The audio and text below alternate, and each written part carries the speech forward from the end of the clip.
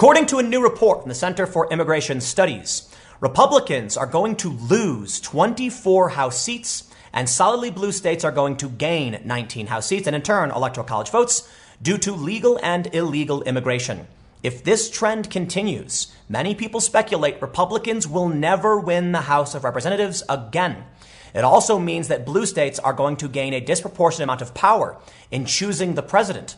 Now, many people on the right are concerned that illegal immigrants are voting illegally, and there's no real evidence of widespread voter fraud. There certainly is voter fraud, and there's evidence it happens, but not in the millions. The real issue is the way we draw congressional districts and give out electoral college votes. It doesn't matter if you're a citizen or not. So states like California are set to gain 11 House seats, and they have a large population of illegal immigrants. This will give them more power in federal elections. So I got to say, I do find it strange that they want to get rid of the Electoral College, but we'll get to that later. The first thing I want to do is take a look at what's going on with this report from the Center for Immigration Studies, and I want to show you how Donald Trump and the Republicans are actually fighting back. You see, Republicans have two choices here. Cater to immigrants, make more immigrant-friendly policies to win over those votes, or restrict immigration and change the way the census is collected. And so far, it seems like Donald Trump has actually restricted immigration and tried changing the census. But if we look to states like Virginia, we can see that, well, Trump's not making his decisions arbitrarily, whether you agree with his policies or not. The New York Times ran a story saying how voters turned Virginia from a deep red state to solid blue, and they go on to talk about how it's mostly immigration. So let's get started with the story from CIS, and then we'll go into Trump's countermeasures. Before we get started, head over to timcast.com/donate if you'd like to support my work. There's a PayPal option, a crypto option, a physical address, but the best thing you can do, share this video. I know that it's impossible for the most part to break echo chamber bubbles, and because I'm not anti-Trump, like screeching on top of my lungs, probably a lot of people on the left don't want to watch this, but hey, it's still the best we can do to try and get this information out to other people and, I don't know, share different perspectives. Or if you think my content is trash, then just comment and tell me you think I'm awful, but thanks for watching anyway. CIS reports, under the current policy, all persons, not just citizens, are included in the population count when apportioning seats to states in the U.S. House of Representatives and for votes in the Electoral College, which is based on House seats. Although we focus on the next census in 2020, the impact of immigration has been building for decades as the number of people settling in the country has increased dramatically. This report examines the cumulative impact of immigration, both legal and illegal, on the apportionment of House seats. Apportionment is a zero-sum system. By adding more population to some states rather than others, immigration will continue to significantly redistribute political power in Washington. They say, among their findings, the presence of all immigrants, which includes naturalized citizens, legal residents, and illegal aliens, and their U.S.-born minor children, will redistribute 26 seats in the House in 2020. To put this number in perspective, changing the party of 21 members of the current Congress would flip the majority in the U.S. House. They go on to say that Ohio will have three fewer seats in 2020 than it otherwise would have had, but for the presence of all immigrants and their minor children in other states. Michigan and Pennsylvania will have 2 fewer. They then go on to list a series of states that are losing 1 seat. I'm not going to read every state for you, but here's where it's important. California will have 11 more seats in 2020 than it otherwise would have. New York and Texas will have 4 more seats each. Florida will have 3 more seats. New Jersey will have 2 more.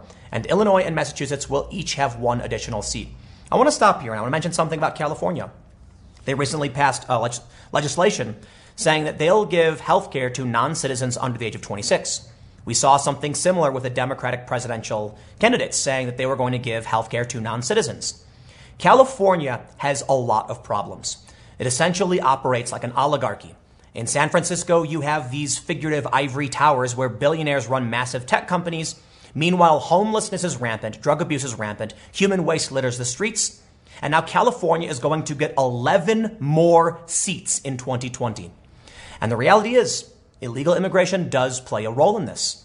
Because if they come to California, and California, which proclaims itself a sanctuary state, refuses to deport, they gain power in the federal electoral system.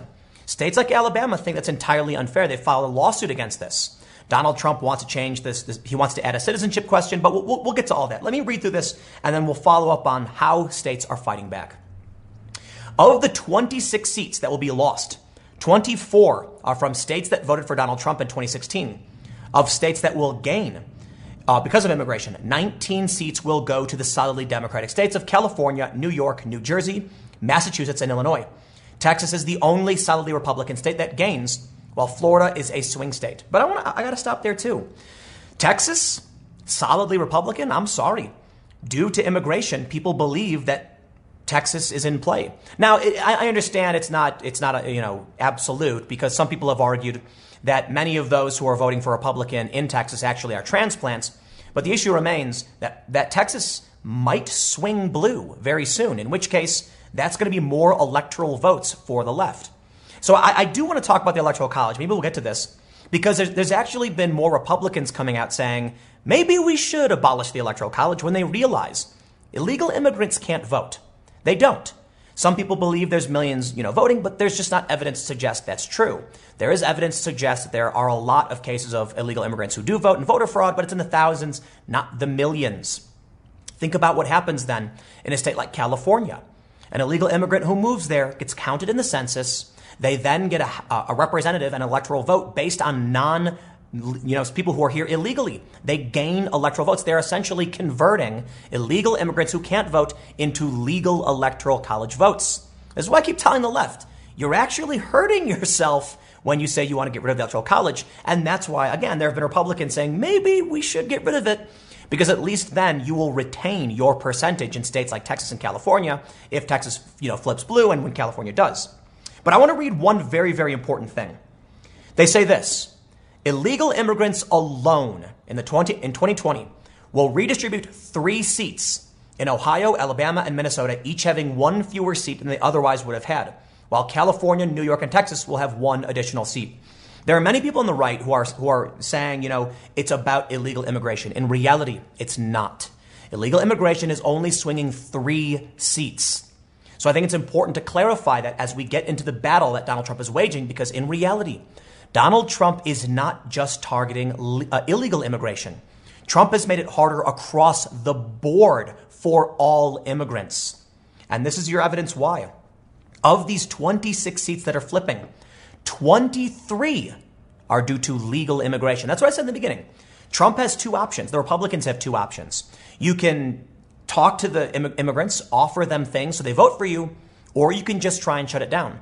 Now, we've seen some Republicans like Geraldo say, please POTUS, free the Dreamers. Geraldo is, Fox News personality. He's very much a defender of Donald Trump, but he's also criticized Fox News for the rhetoric around immigrants. And he recently came out and said, you've got to start talking about what immigrants need and want in their families. Otherwise, you're going to lose. He's right. But Donald Trump seems to take the other approach. You see, well, let me show you this story from the New York Times back in September. They say this: the net increase of immigrants in the American population dropped to about 200,000 people in 2018, a decline of more than 70% from the year before, according to William Frey, chief demographer at the Brookings Institution who conducted the analysis. It's remarkable, said David Beyer, an immigration expert at the Cato Institute, of the 2018 numbers. This is something that really hasn't happened since the Great Recession. This should be very concerning to the administration that its policies are scaring people away. An administration official said it was impossible to comment without seeing the details of the analysis. The numbers were released on Thursday as part of the Census Bureau's American Community Survey, a kind of annual mini-census it started in 2005. The net immigration figure, made up of all foreign-born people who came to the United States, minus those who left and those who died, gives demographers a picture of how the United States population has changed over the past year. I think it's funny they say this should be very concerning to the administration. I don't think it is. I think it's exactly what Donald Trump wanted. I think he knows about this. I think Republicans have talked about this, and I think they understand. They want to make immigration generally harder. There's a lot of legitimate reasons for making immigration harder. One of the things Trump did recently was this, he has this rule where you have to prove you can take care of yourself medically if you want to come here. It actually kind of makes sense. I mean, if you come to the United States from a country and you have no insurance and your country won't cover your medical bills, and then you get hurt, we have to pay for it. It's not fair because you're kind of just exploiting the system. And the way California is operating kind of shows us how that could play out. They're not going to enforce federal immigration laws. They're a sanctuary state, but they're also going to give free health care to people under the age of 26, well, now you're incentivizing people to come and just get that health care. I don't want to accuse California of doing that on purpose, but you can see how that then converts into electoral college votes. Admittedly, and I want to make sure it's clear, even the Center for Immigration Studies, who has been smeared relentlessly by people on the left, says it's only three electoral college votes. But this still has caused outrage among some states, notably Alabama.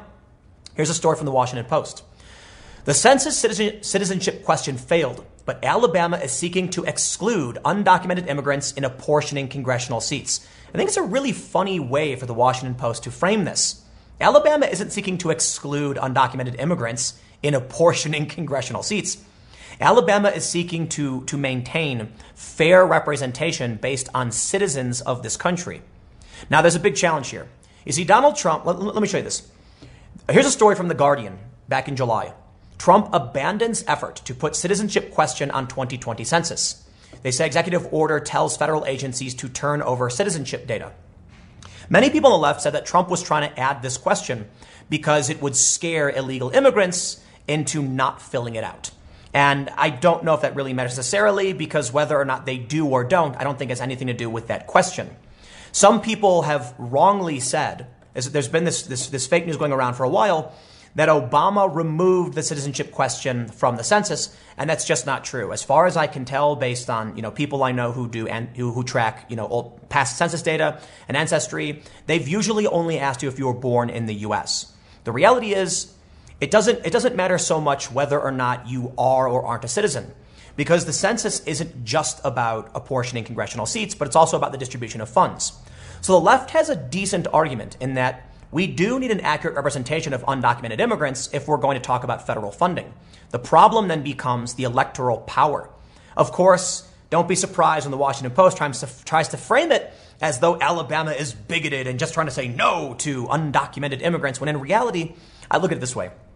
If you're Alabama and you want adequate representation in the federal government to make sure that, your people are being taken care of, the citizens are being taken care of, the ones who are paying the taxes, well, then you're going to be upset when you find out people are coming here and then giving weight to states like California.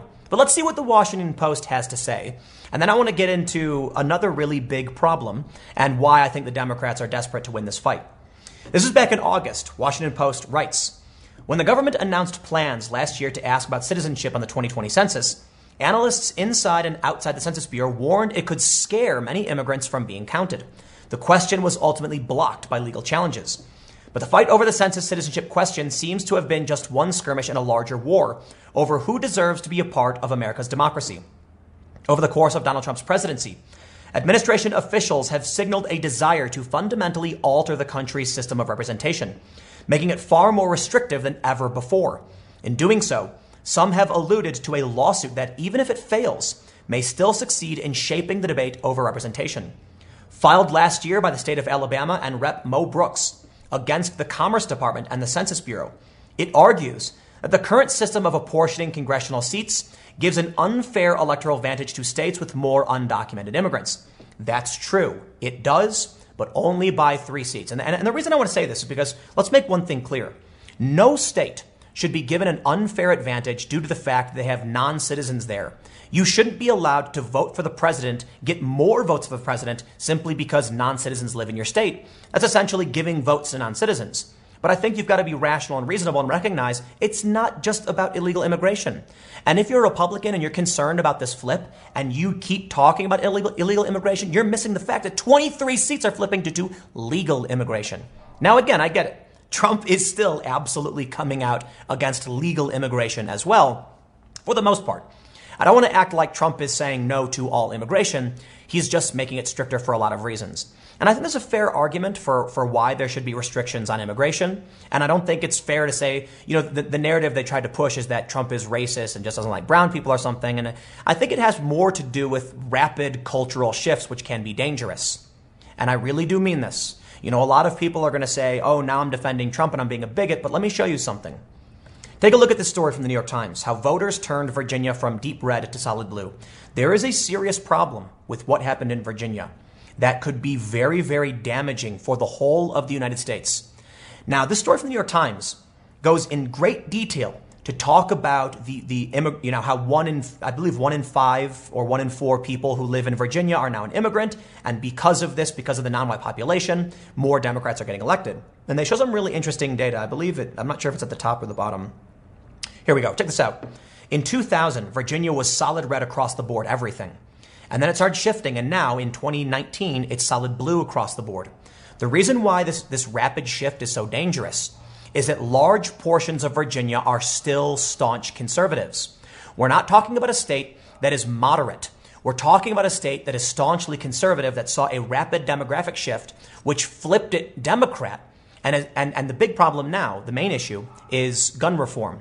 The state wants to confiscate certain weapons. They want to enact reforms, which has resulted in 95 districts declaring themselves sanctuary states for the Second Amendment. This is scary.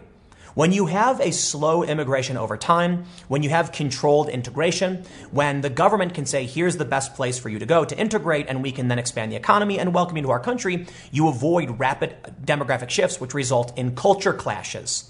It will be a very serious problem if the National Guard or someone tries to go out and confiscate weapons from people who are die-hard constitutionalist Republicans because people were empowered by immigrants who don't hold the same traditional values.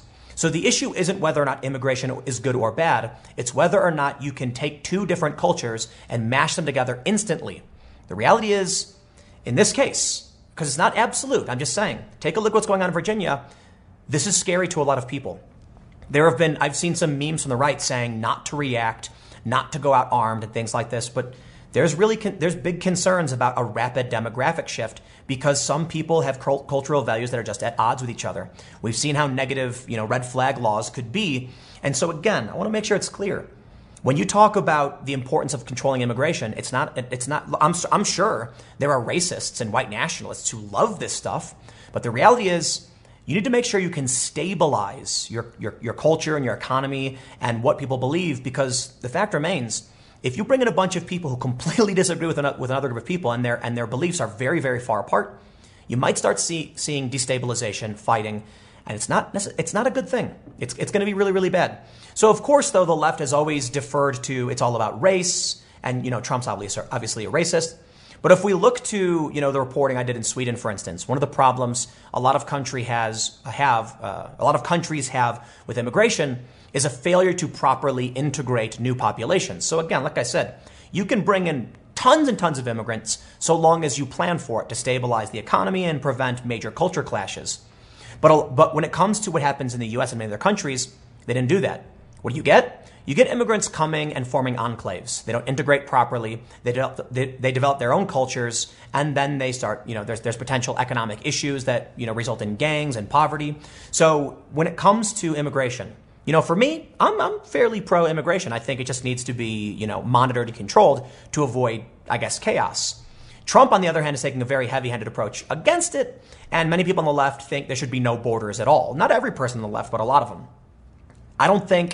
I think, Trump has been a bit harsh on immigration, but I can certainly see the argument. And I certainly think what Trump is doing is definitely a defense of Republicans, because as much as Republicans might not be paying attention to what's really going on behind the scenes with the census or otherwise, Trump definitely knows about it.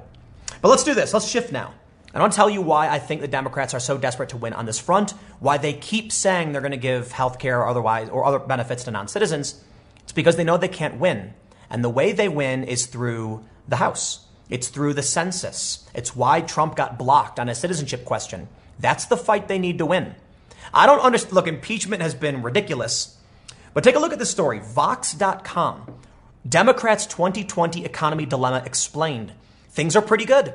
Maybe it's okay to admit it.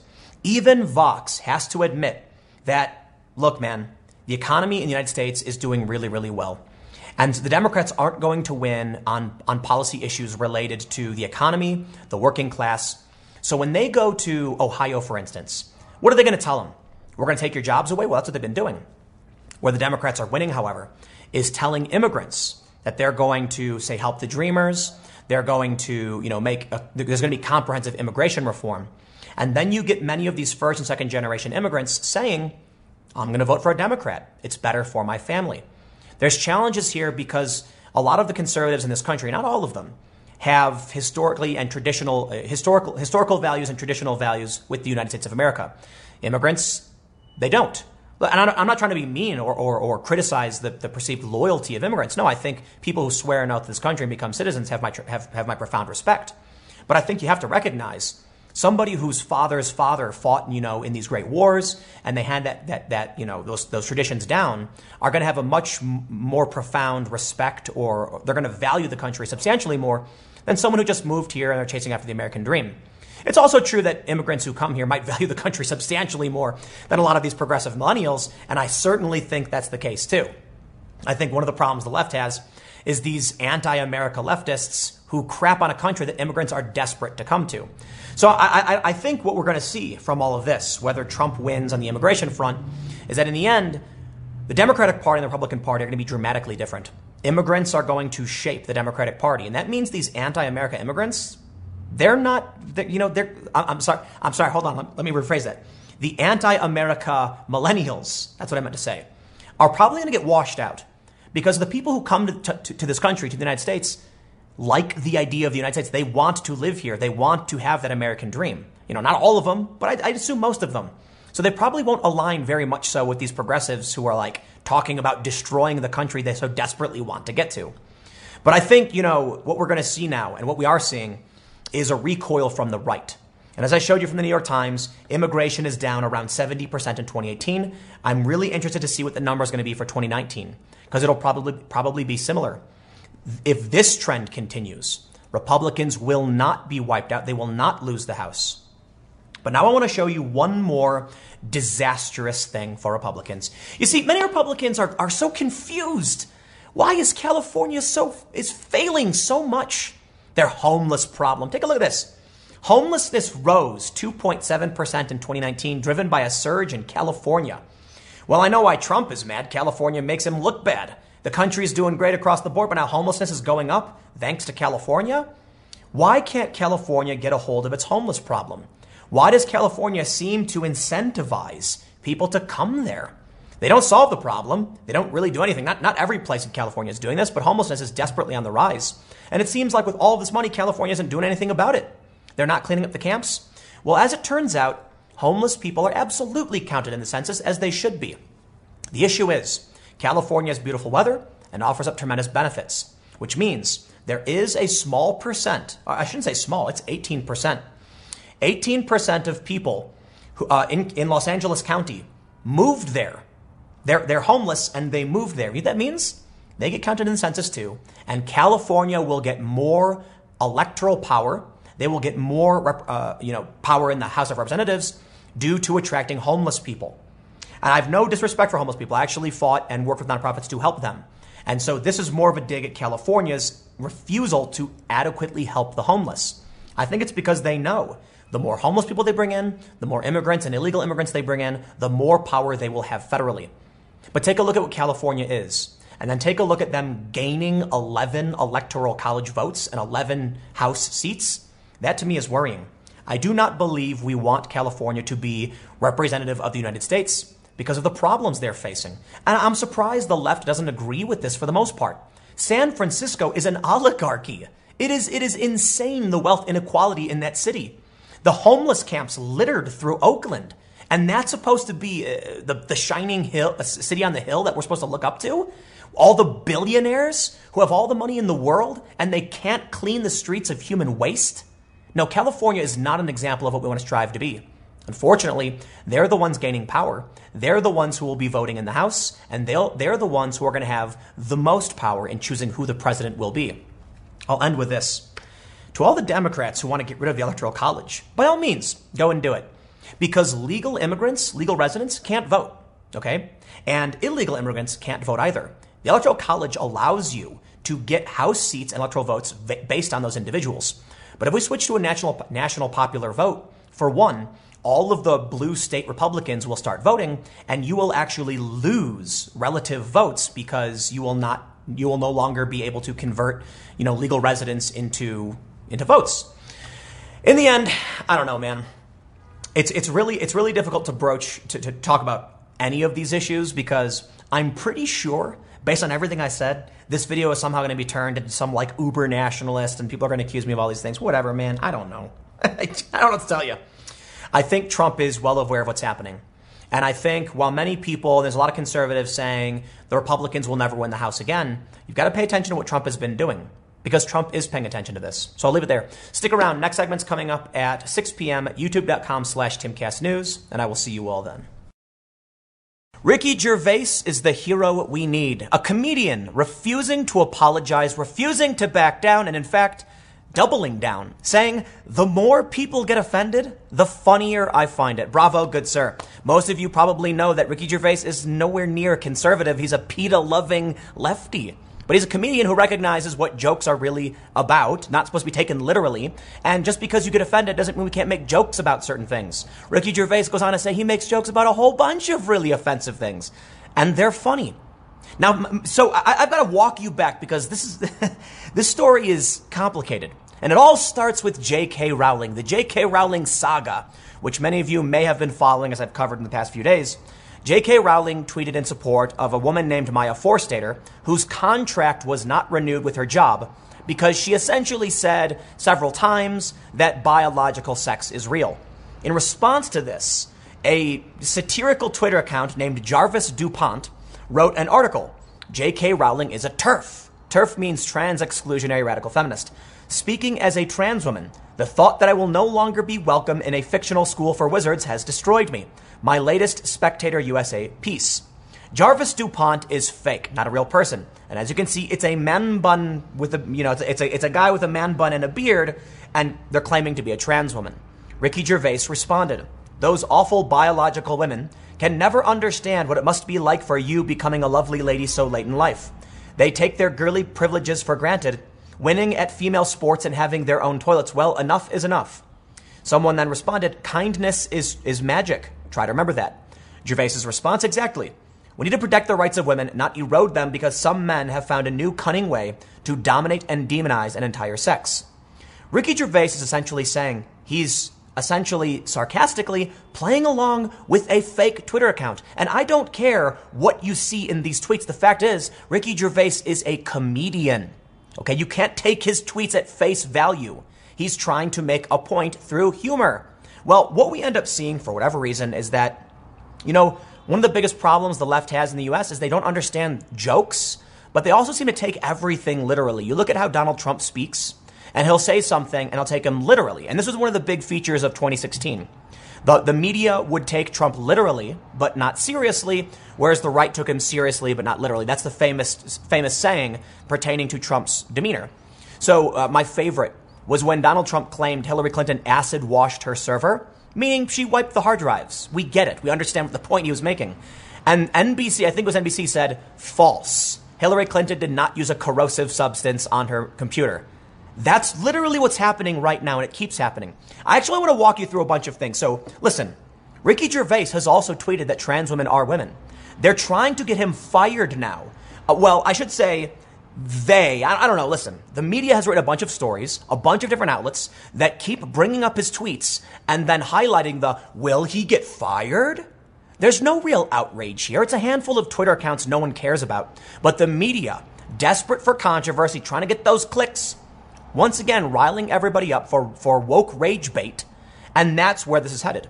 But Ricky Gervais has refused to double down. Ricky Gervais is the hero we need. Well, I say that somewhat as a joke as well. But I do want to explain to you the function of jokes. I know that's preaching to the choir because one of the reasons you probably watch content like mine is because we understand when someone is trying to be literal or figurative or just make a stupid joke and they're not actually trying to target somebody. I think you have to have a certain level of, understanding of the world and human nature to watch a video like mine. Naturally, the people on the left who take everything literally probably don't like watching my content. But let's read a little bit of this story from Fox News. Ricky Gervais is firing back at critics that called him out for transphobic jokes made on Twitter. The comedian began taking heat online after leaving a comment on a parody story written after author J.K. Rowling offered public support to a researcher. So I went through all this. We read his tweets. Ricky Gervais tweeted, I don't try to offend, but the more people are offended by a joke, particularly on Twitter, the funnier I find it. Me too. Bravo, Ricky Gervais. I absolutely adore this man. He is a hero. And the angrier the tweet, the more chance of me using it and turning it to laughs and cash. PC culture isn't killing comedy, it's driving it, as it always did. This is a tweet from October. It's a tweet from October, and yes, Ricky Gervais is mostly right. I think you need to see that for a while, there was a serious detriment to comedy, and to an extent there still is. Ricky Gervais, Dave Chappelle, Joe Rogan, many comedians have found a way to capitalize off of this insane, authoritarian, woke, rage-bait culture and turn it into cash. I mean, Ricky Gervais is getting more and more attention. He's absolutely playing up to this, and he's saying, what are you going to do about it? I'm going to keep doing it. You can't stop me. It's unfortunate when you see people back down and apologize. No, who cares? Look, just because some cartoon avatar on Twitter insulted you and called you a bigot doesn't mean you should change your political opinions. But they are figuring out a way to capitalize on this. However, I want to highlight the ever famous Count Dankula. Because as much as Ricky Gervais is correct that there, to an extent, PC culture is driving comedy, there is an opportunity for this, Count Dankula simultaneously proves and disproves this. You see, Count Dankula is now a famous comedian, whether you like him or not. The left hates to call him a comedian. He's not a comedian. He's a bigot. He's alt-right. Sorry. Count Dankula is a comedian, and he's a really funny one at that. He posted this the other day, last night, and I wake up. So full disclosure, I didn't have any videos yesterday. I was really sick. I got food poisoning. And you know I'm one who hates missing work. I absolutely hate it. I missed a few days because I'm losing my voice. It all seems like, you know, when it rains, it pours. So now I've missed, I think, 4 days this month, and that's brutal for me. So I wake up, I'm really upset, and I see this tweet, Count Dankula. He retweets it this morning. And it made me laugh, and it helped brighten my day. And you know what? He was making fun of Jewish people, but he's not really making fun of Jewish people. So here's the thing that the left doesn't understand about comedy. Count Dankula in this set, he said, it was a short set, will be uploaded on the channel tomorrow. Here's a sneak peek. Well, I gotta admit, I probably can't play it. I have to be careful because I can understand why that would be offensive. But in this segment, this routine that Dankula does, he goes through a series of jokes in 1 minute, and he talks about how he got arrested for doing the pug thing. He talks about how, you know, he was considered to have offended all 7, you know, the Jews in Scotland, all 7 of them, because there's not that many, and people laugh in the audience.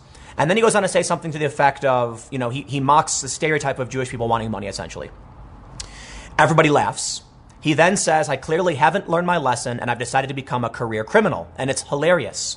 Here's the thing. In this bit, if you don't understand jokes, if you take everything literally, you just heard a man make fun of Jewish people. But if you understand context and nuance, you realize he wasn't making fun of Jewish people. He was making fun of the government and their authoritarian prosecution of him. He wasn't making fun of Jewish people because he was upset with them. He was saying something offensive to make fun of the fact the government had arrested him for making a joke. That's the point. And it seems like, for whatever reason, the left used to have humor on their side, you know, when I was growing up. They don't anymore. So now when Ricky Gervais comes out and makes a series of tweets that are, look, he said, even this will annoy someone. He's just digging in deeper. Bravo, good sir. I love it. Absolutely. The left used to be funny, and that's why they won. That's why they were winning young people. Because I explain to my friends like this. Let's say you're an impartial observer. You have no idea what's going on. And you walk up and there's a bunch of people on the left and they're scowling and frowning and saying, how dare you? How dare you? And you look over on the right, it's a bunch of people with cartoon frogs and they're high-fiving and laughing and smoking cigars and drinking and having a party. What do you think the average person's going to want to join? The one where everyone's laughing, where they won't throw you out, where they won't ostracize you for doing something wrong? You think about what Count Dankula did, right, when he made these jokes. Perhaps somebody who actually is a fan of Dankula might have said, you crossed the line. Is Dankula going to say, get out, you bigot? Is the fan of Dankula going to say, you're a bigot? No. They're going to be like, I get it, man. You know, he's not trying to deride or hurt people. He's poking fun at society, its norms, its cultures. He's pushing the envelope. It's what comedians do. On the right side, and including the moderates and, you know, people like me, there are jokes that offend me, but I'm not a whiny baby, and I just say, like, not for me, you know? And you know what I do when someone really does something truly, like, outrageous, offensive, and actually derogatory? I just say, like, hey, you should consider not doing that. That's about it. So here's the thing. You look over at the left, and what are they doing? They're trying to get Ricky Gervais fired. Why would someone want to align with that? Some people do. Don't ask me why. But the risk is so high. When you think about what people really want, they want to fit in, right? They want people in society to look at them and say, you're a good person, I respect you, and I'm here for you, because humans are social beings. Social connections are required for our survival. We evolved this way. If you were by yourself, you were less likely to survive. Therefore, we created social bonds. You look at what the right has right now. Staunch conservatives making jokes, even about themselves. Donald Trump is one of the most self-deprecating individuals I've seen in a long time. And I really do mean it. I got invited to the White House. And I didn't know what to expect. I thought it was going to be like a sit-down conversation about social media. Instead, it was Trump doing like a Trump rally for VIPs. So I kind of rolled my eyes at the whole thing. But Trump made fun of himself. Like half of the jokes and bits he was doing, it was hilarious. Everyone was laughing, having a good time, but Trump was mocking himself. He takes what they say about him and he turns it into a joke, and it works. So now you can see it this way. All of these people on the right, and people like Ricky Gervais, who are not on the right, but are clearly totally fine with telling jokes, are saying, you know what, even if you say something offensive, I'm not going to cast you out to the wolves. We'll still accept you. Even if you do something we don't necessarily like, we're like, yes, so what? We're adults here. And that's safer. Ricky Gervais is making the safe bet, if you were to ask me, saying, I'm going to side with the people who are less likely to get me fired for making a joke. But let me show you this, right? So Ricky Gervais says, I fear that some people's inability to discuss sensitive or contentious issues without insult or threat will lead to society ending like a battle scene from Game of Thrones. Hopefully, science, truth, and common sense has all the dragons. Well, we'll see what happens, Ricky, because you end up seeing tweets like this. The outraged SJWs like, who is this? Titania McGrath. Look at this. I'm going to organize a protest against that hideous Nazi turf J.K. Rowling. In order to oppose her obvious fascism, I suggest we meet at midnight and burn as many copies of her books as possible. If you don't own any, they're all available on Amazon. What an absurd social... I'm just kidding. Titania McGrath is a parody account. I think most of you realize that. I wonder how many of you are like, oh no, Tim thinks she's real. No, this is a hilarious joke. Titania McGrath is satire, mocking outrage culture. Basically saying, go buy a bunch of Harry Potter books so we can burn them, essentially fueling. But people, they do this. They literally do this. They literally go buy books and then burn them. It makes no sense. There was a famous meme about, it was on Reddit, and the book was called like What Men Want in Women or something like that. And it was like a book for young women, how to be better women for men. And it was a picture of someone burning the book saying it was patriarchal when the book was actually about how you need to be yourself and don't define yourself by what men want. The point of the book was essentially to say, or to function like this. If there was a young woman who felt she needed to be validated by what a man wanted from her, she would find the book, open it, and then realize, it would tell her to be herself. But they literally judge the book by the cover and then burn it. That's what they do. They buy the book and say, oh, I'm offended, and they burn it. So I will give a shout out to the ever famous, funny Andrew Doyle. I don't believe I have his Twitter pulled up, but Andrew Doyle is the comedian who runs, I believe he's the comedian behind Titania McGrath. And so I absolutely respect everybody who's willing to be funny, double down. And I'll tell you this, man. You need to stop being so angry over jokes. Because you know what? If you go to Ricky Gervais and you're polite to him, Ricky is going to, well, he's post pictures of cats, but Ricky's going to be nice to you back. He's not a crazy person. He's making a joke. And if you're upset by you talk to him, then Ricky Gervais will be, I don't have it, I don't think I have it pulled up, but someone actually asked Ricky on Twitter and he responded, trans women are women. Now, I don't necessarily know what, he's trying to say by that because the whole trans women are women thing is a really confusing partisan phrase.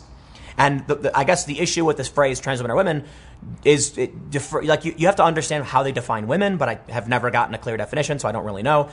But he's very clearly on the left. He's very clearly on the left, and he's also telling people to, STFU. The reason I like Ricky is that he's willing to say something like that, like trans women are women, but then also mock, or I shouldn't say mock, but make jokes about the whole issues, mock people, certain people I will leave unnamed, and make fun of generally anybody because it's funny. That's really all it is. Comedy kind of takes the stress and the aggression out of the air. It kind of calms things down. It makes us laugh. It makes us chill. That's what it's supposed to do. It's supposed to do a lot of things, I guess. But interestingly, around the same time that Ricky Gervais is doing all of this, tweeting and getting all this flack, Andrew Doyle, who runs Titania McGrath, writes this article, Comedy in the Era of Twitter Outrage, an interview with Ricky Gervais. Absolutely fantastic. Andrew Doyle and Ricky Gervais, you guys are awesome. I just want to read for you the beginning of this article to make the point. They say, there was a moment in Ricky Gervais's 2018 Netflix stand-up show, Humanity, when he talks about buying a first-class air ticket, only to be informed that nuts would not be served on board due to a fellow passenger's serious allergy. I was fuming, he says. If being near a nut kills you, do we really want that in the gene pool? I've never wanted nuts more. I felt that she was infringing on my human right to eat nuts. A member of the public tweeted him directly to complain after hearing him tell the story on The Tonight Show. But instead of apologizing, Ricky wrote a routine about it. As he points out, when someone is needlessly offended, it makes it funnier. Contrary to those who argue that political correctness is killing comedy, he insists that it is driving it. Let me go back to that point I want to make about Count Dankula. There are smaller tier comedians, and it is hurting comedy. So that's why I said Dankula simultaneously proves and disproves it. If you're someone who's trying to get started and you make an offensive joke, they'll ban you. Sorry, you can't come back to the venue. They will literally do that. Not every venue, not every person, but you run that risk. Ricky Gervais is famous, a famous millionaire with millions and millions of followers. So yeah, it provides him the opportunity, but it's creating a bottleneck, and that's what's risky. Count Dankula was lucky to come out on the other side by sticking up for himself and refusing to back down. But I want to point one thing out about the joke made by Ricky Gervais. I was fuming. If being near a nut kills you, do we really want that in the gene pool? Let me tell you something. People who have peanut allergies, severe allergies, yeah, if you're on a plane, then it could be really, really bad for them. There could be peanut, dust, like particles. It could get whipped up in the air. So it makes sense to say, okay, we don't want this person to die. We all understand that. Ricky Gervais is joking. He doesn't literally want to genocide people who are allergic to nuts. Are you crazy? This is the big problem the left needs to get over. If you want to defeat Donald Trump, if you want to defeat the Republicans, you need to embrace humor and, not take everything so literally and seriously. So what that he made a joke about people who have nut allergies? It's possible the reason they have nut allergies is because it's not nothing to do with genetics necessarily, but some people who never get exposed to nuts as youth develop allergies later on. He's joking. He's literally. Do you think Ricky? So you know what happens? They look at this and they think to themselves that Ricky Gervais is literally part of a group that wants to genocide people allergic to nuts, instead of just him making an exaggerated joke about how he was angry over nuts when he clearly wasn't really that angry. Obviously, this is what people don't seem to get. So when the memes start working, what do we see from these social media companies? They start banning jokes. They ban memes. Learn to code. That was funny. The right loved it. Banned. And you'll be banned if you use it. Who wants to be a part of a world where the authoritarian regimes of big tech and government are telling you jokes are verboten? No, thank you. I'd rather live in a world where everyone's extremely offensive, but they're laughing all the time, and we recognize what a joke really is. You know what, man? This is why I think these comedians are going to be the saving grace of the left. But, or I should say they could be, the better way to explain it, they could be the saving grace of the left. You see, the left won for so long because they were funny and fun, and people wanted to be having a party. People wanted to be on the fun side. Sorry, it's the conservatives that are partying now, having a good time. It's the conservatives that are being treated like underdogs on social media. Whether you want to believe it or not, they're the ones telling the jokes and having a good time. Ricky Gervais is the hero we need. The left refuses to accept it, though, or at least many of them will. You know, the reality is I would be willing to bet 90% of people on the left like Ricky Gervais. The problem is the establishment, from the politicians to social media to general mainstream media, follows through with this mainstream progressive narrative that even Ricky Gervais will not abide by, that Dave Chappelle will not abide by, that Joe Rogan will not abide by. And Joe Rogan has said things about trans people that are not jokes, that are definitive statements from him that people have deemed offensive or transphobic, and he refuses to apologize or back down. So why is it the comedians that have to do this? Why is it the comedians are the ones who are saying no? It's actually really simple. Because comedians tend to be the first to get the axe when the authoritarian regime tries to take over. Because comedians are the one who point out the hypocrisy, who mock and belittle. And I'll tell you this, mockery is one of the most effective weapons in society and politics. To push an idea, to win favor, you make people feel good and you make them laugh. The right discovered this, the right embraced it, and the left has abandoned it in exchange for offense culture. So yeah, if the left is going to survive, and to another extent, conservatives, if we want to have a truly balanced political system where you have good people on both sides arguing real policies, then you need people like Ricky, Rogan, Chappelle, etc., to be offensive comedians, to try and reinvigorate that, jovial attitude and less serious and literal behavior from the left. Unfortunately, I will leave you with one final thought. I don't believe the left will do it. No. I think there's a serious risk of Ricky Gervais getting booted from the Golden Globes. We'll see, though. The tides have been turning, and this is good for the left. It's good. Okay, with Dave Chappelle, that special, everybody loved it. That's good news. Ricky Gervais refusing to back down. Bravo, good sir. Absolutely. And he's a very lefty guy. He's a big PETA supporter, I think. I could be wrong. But he posted a picture of a cat. I respect that. This is what we need. By all means, Ricky could, when Ricky says trans women are women, he's very clearly like, okay, no, let me say this, because I want to wrap this up. I'm going on for a long time. Whether or not you agree with him saying that or not, if you get offended, he's going to double down on it. He's going to keep doing it. He's going to keep trying to offend you. And I love it. I absolutely love it. I love that people get so worked up and so shocked and outraged. It's a good thing. I'll leave it there. I'm glad to see comedians stepping up. So I will give a shout out to, obviously you guys know Count Dankula. That bit he did that he posted on Twitter, he hit the mark on every joke. It was fantastic. It was a great routine. And I want to stress that point that, it sounds like he's making fun of Jewish people, but he's not. He's trying to say something offensive. And the closer was, I haven't learned my lesson and now I'm a career criminal. The joke was that he was making fun of being targeted for being offensive. That's humor. So anyway, Andrew Doyle as well. Check out Andrew Doyle, who runs the Titanium McGrath account. Comedy will save us. Stick around. Next segment's coming up at 1 p.m. on this channel, and I will see you all then. I honestly don't know where to begin. So I just decided to run with the BuzzFeed story as the lead for the segment. But the reality is, we got a bad news media day hat trick. Yes, 3 stories for one. BuzzFeed's international business losses have quadrupled. That's bad news for BuzzFeed UK, which in my opinion is trash compared to BuzzFeed US. Now, BuzzFeed News US is pretty bad, okay, but they're not the worst. They're actually willing to engage and make corrections, but they're biased. Let's be real. BuzzFeed UK is substantially worse. But it's not just this. We got another story.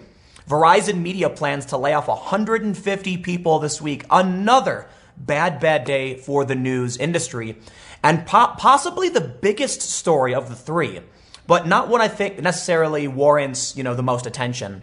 Bloomberg News is being fined $7.6 million for publishing hoax report that sent stock prices tumbling in France. Now, this story is really complicated. It's less cultural, more a free speech issue, and I actually disagree with the fine. But again, it is, cultural differences between the U.S. and France. As much as I love to see fake news getting comeuppance, I don't like the idea of the government fining a news outlet because they don't like what was reported, even if it was fake. But because BuzzFeed is more culturally relevant to the United States, I thought I would lead with this story and let you all know that BuzzFeed's international business, it's not doing too well. The Financial Times reports BuzzFeed's losses in its international business quadrupled last year, underscoring the challenges facing one of the trailblazers of digital publishing. The company said pre-tax losses in its non-U.S. business, including countries such as the UK, Germany, and Brazil, widened to 8.9 million euros. So this is over $10 million in the year ending December 2018, compared to a loss of 1.9 million euro the year before. Turnover fell by 35% to 21.6 million, which BuzzFeed UK attributed to no longer booking ad sales and other marketing services carried out for its U.S. parent company, BuzzFeed Inc., causing intercompany revenue to fall by 14.8 million euro. The same changes helped the international business reduce costs by 4.3 million euros. BuzzFeed said the operational and accounting changes were due to the international business becoming more independent from its parent company. These changes are perfectly normal decisions for companies to make, especially those still in investment mode. I'm going to stop right there and say, a company that's failing and dependent upon investment needs to make sure there's confidence in their system. So naturally, when they start bleeding money, they say, no, it's all on purpose. We're making the company more independent. And that's why we lost nearly $10 million in revenue last year. Or it's fair to say, this is PR spin. And the fact remains that these lefty digital publishing, rage bait online media sites are not doing well. Verizon Media is going to be laying off 150 people this week. Over 3,000 jobs this year in digital media have gone away. And you know what should be worrying to these lefties, to Democrats or otherwise? That's not happening over on Republican media. The conservative blogs, commentary sites, they're expanding like crazy. So what's the difference? I can't tell you. I mean, you probably have your assumptions, but I will tell you this, in my opinion, the woke rage bait is not sustainable. Okay? See, the thing about the conservative sites is they call out the woke rage bait. They call out what they can clearly define as, something lacking principles or being, hypocrisy, things like that. So all they have to do is keep looking at the failures of these media, saying, hey, here's why they're wrong, and people agree, right? So I don't want to get into the nitty gritty.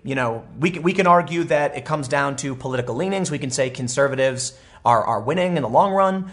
People on the left aren't interested. And I think that's a big play as well. When we look at the data from Hidden Tribes, for instance, most liberals are exhausted majority. So they're probably not paying attention. And that means we're going to see something from media, more and more fake news, more hyper-partisan rage bait, and it will probably get worse. But as I've explained it before, as these media companies become more desperate, they increasingly become more conspiratorial, more just insane in their desperation, ultimately resulting in people abandoning them faster.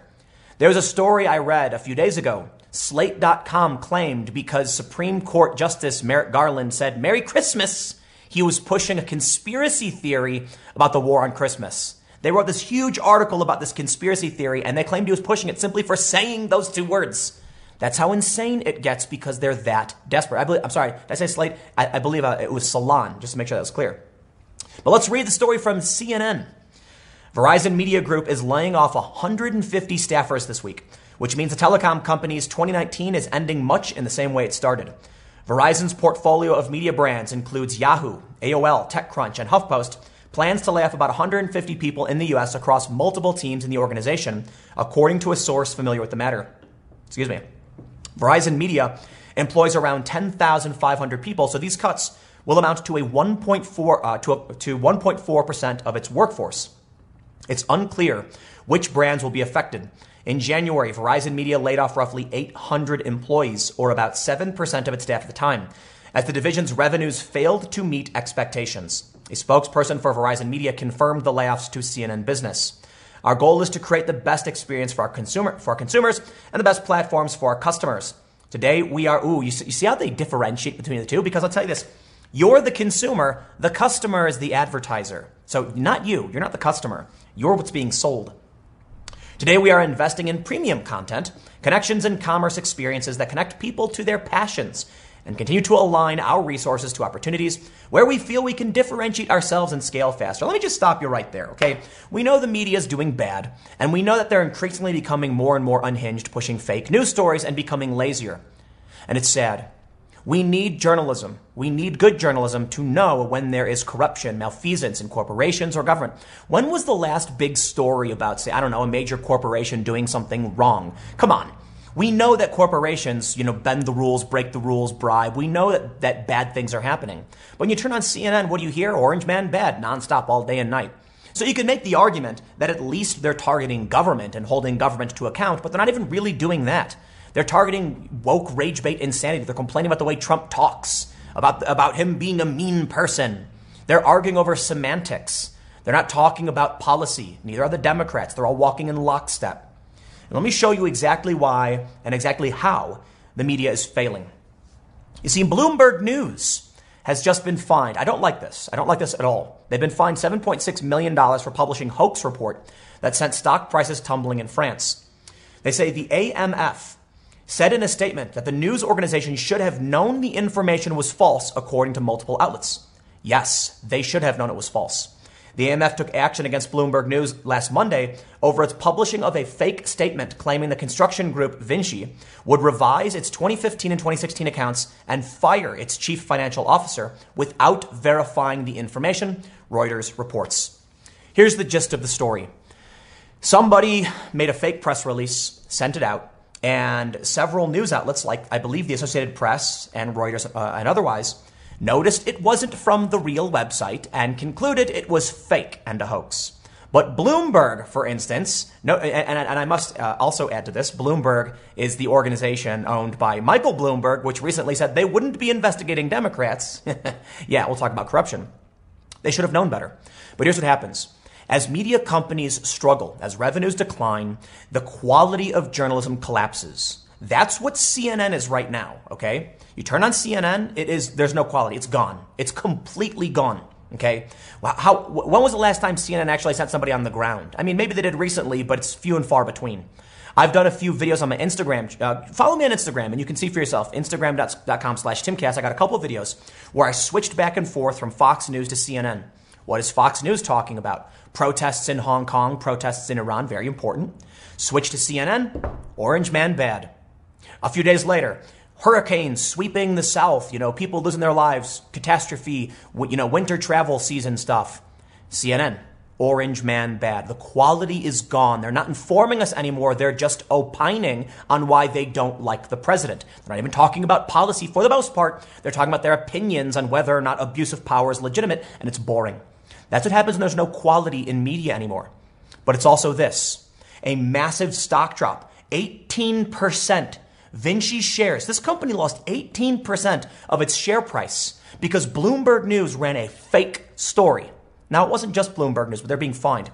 So let me stress, I do not like the government coming in and saying, here's how you have to run your business. So I'm really glad we have free speech in the United States. And that means if we get something wrong, we made a mistake, well, the government can't do anything about it. We're allowed to speak. But there's still some remedies for defamation. When it comes to public figures, you have to have willfully defamed somebody. It's a challenge to actually win these cases, right? Because we have something called anti-SLAPP laws, strategic lawsuits against public participation. So when it comes to people like the Covington kids and these other lawsuits, they have to prove these organizations knew they were publishing false information. I think it's rough. I think it's challenging. But I don't necessarily disagree with this because, look, you're not always going to be right. You're going to make mistakes. And if we want to protect free speech, we recognize this. But the way this should, or I should say, when you look to the U.S. media organizations, we see how things should actually be handled in a free market kind of way. Now, I believe in regulation. I like the idea of the government saying, hey, you're a swindler, right? If Bloomberg News was purposefully putting out fake news to destroy a company and drive their stock price down, that would be illegal.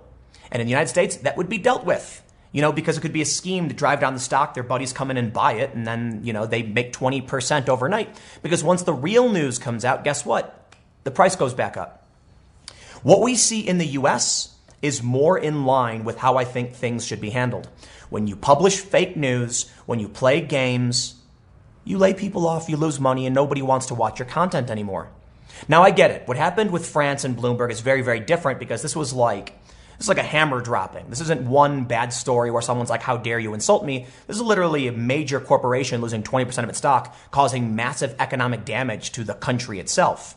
So I like the idea that they're going to punish these companies for not doing their jobs. But at the same time, I kind of think, the market will react appropriately. Bloomberg's credibility is going to be shot. It's going to be people are not going to trust them. But I guess here's the big challenge too. There's another challenge. The average person doesn't know or care what Bloomberg is. They're not going to know or care about the credibility of Bloomberg the same way they don't care about the credibility of, newsmegacorp.info. People can produce these random URL websites and people just believe it because they don't care about the brand anymore. So we got serious issues with fake news. And I think one of the biggest problems we're facing right now is that as the quality of news collapses and their desperation rises, they're trying to create a dedicated, zealous base of, I'll call them cultists. You look at CNN. There's a viral tweet right now by a guy who works for CNBC, basically advocating for journalists to condemn the Republican Party. And it's like, the left likes playing this game about both sidesism, saying that, the media pretends both sides are equal, blah, and that's their excuse for why it's okay to be biased. Let me explain something to you. It is not my job to tell you what to believe. I'll tell you what I think. I'll give you my opinion. But as a journalist, what I try to do is say, here's how Republicans feel about it. And I'm not completely correct all the time. I've just asked them, and this is what they've said. And here's how the left feels about it. I've asked them, this is what they've said. Now, what ends up happening is they say, you're propagating lies. Okay, let me tell you something. If the left is lying and the right is lying, well, I'll tell you what. I'll do my best to fact check.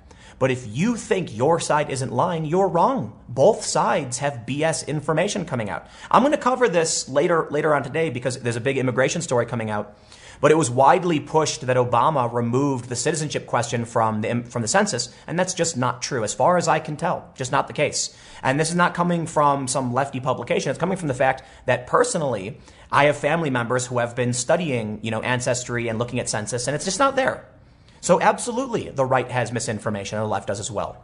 I think the bigger challenge we see is the left is not critical of the media. They're more trusting of it, and that's a fact across the board.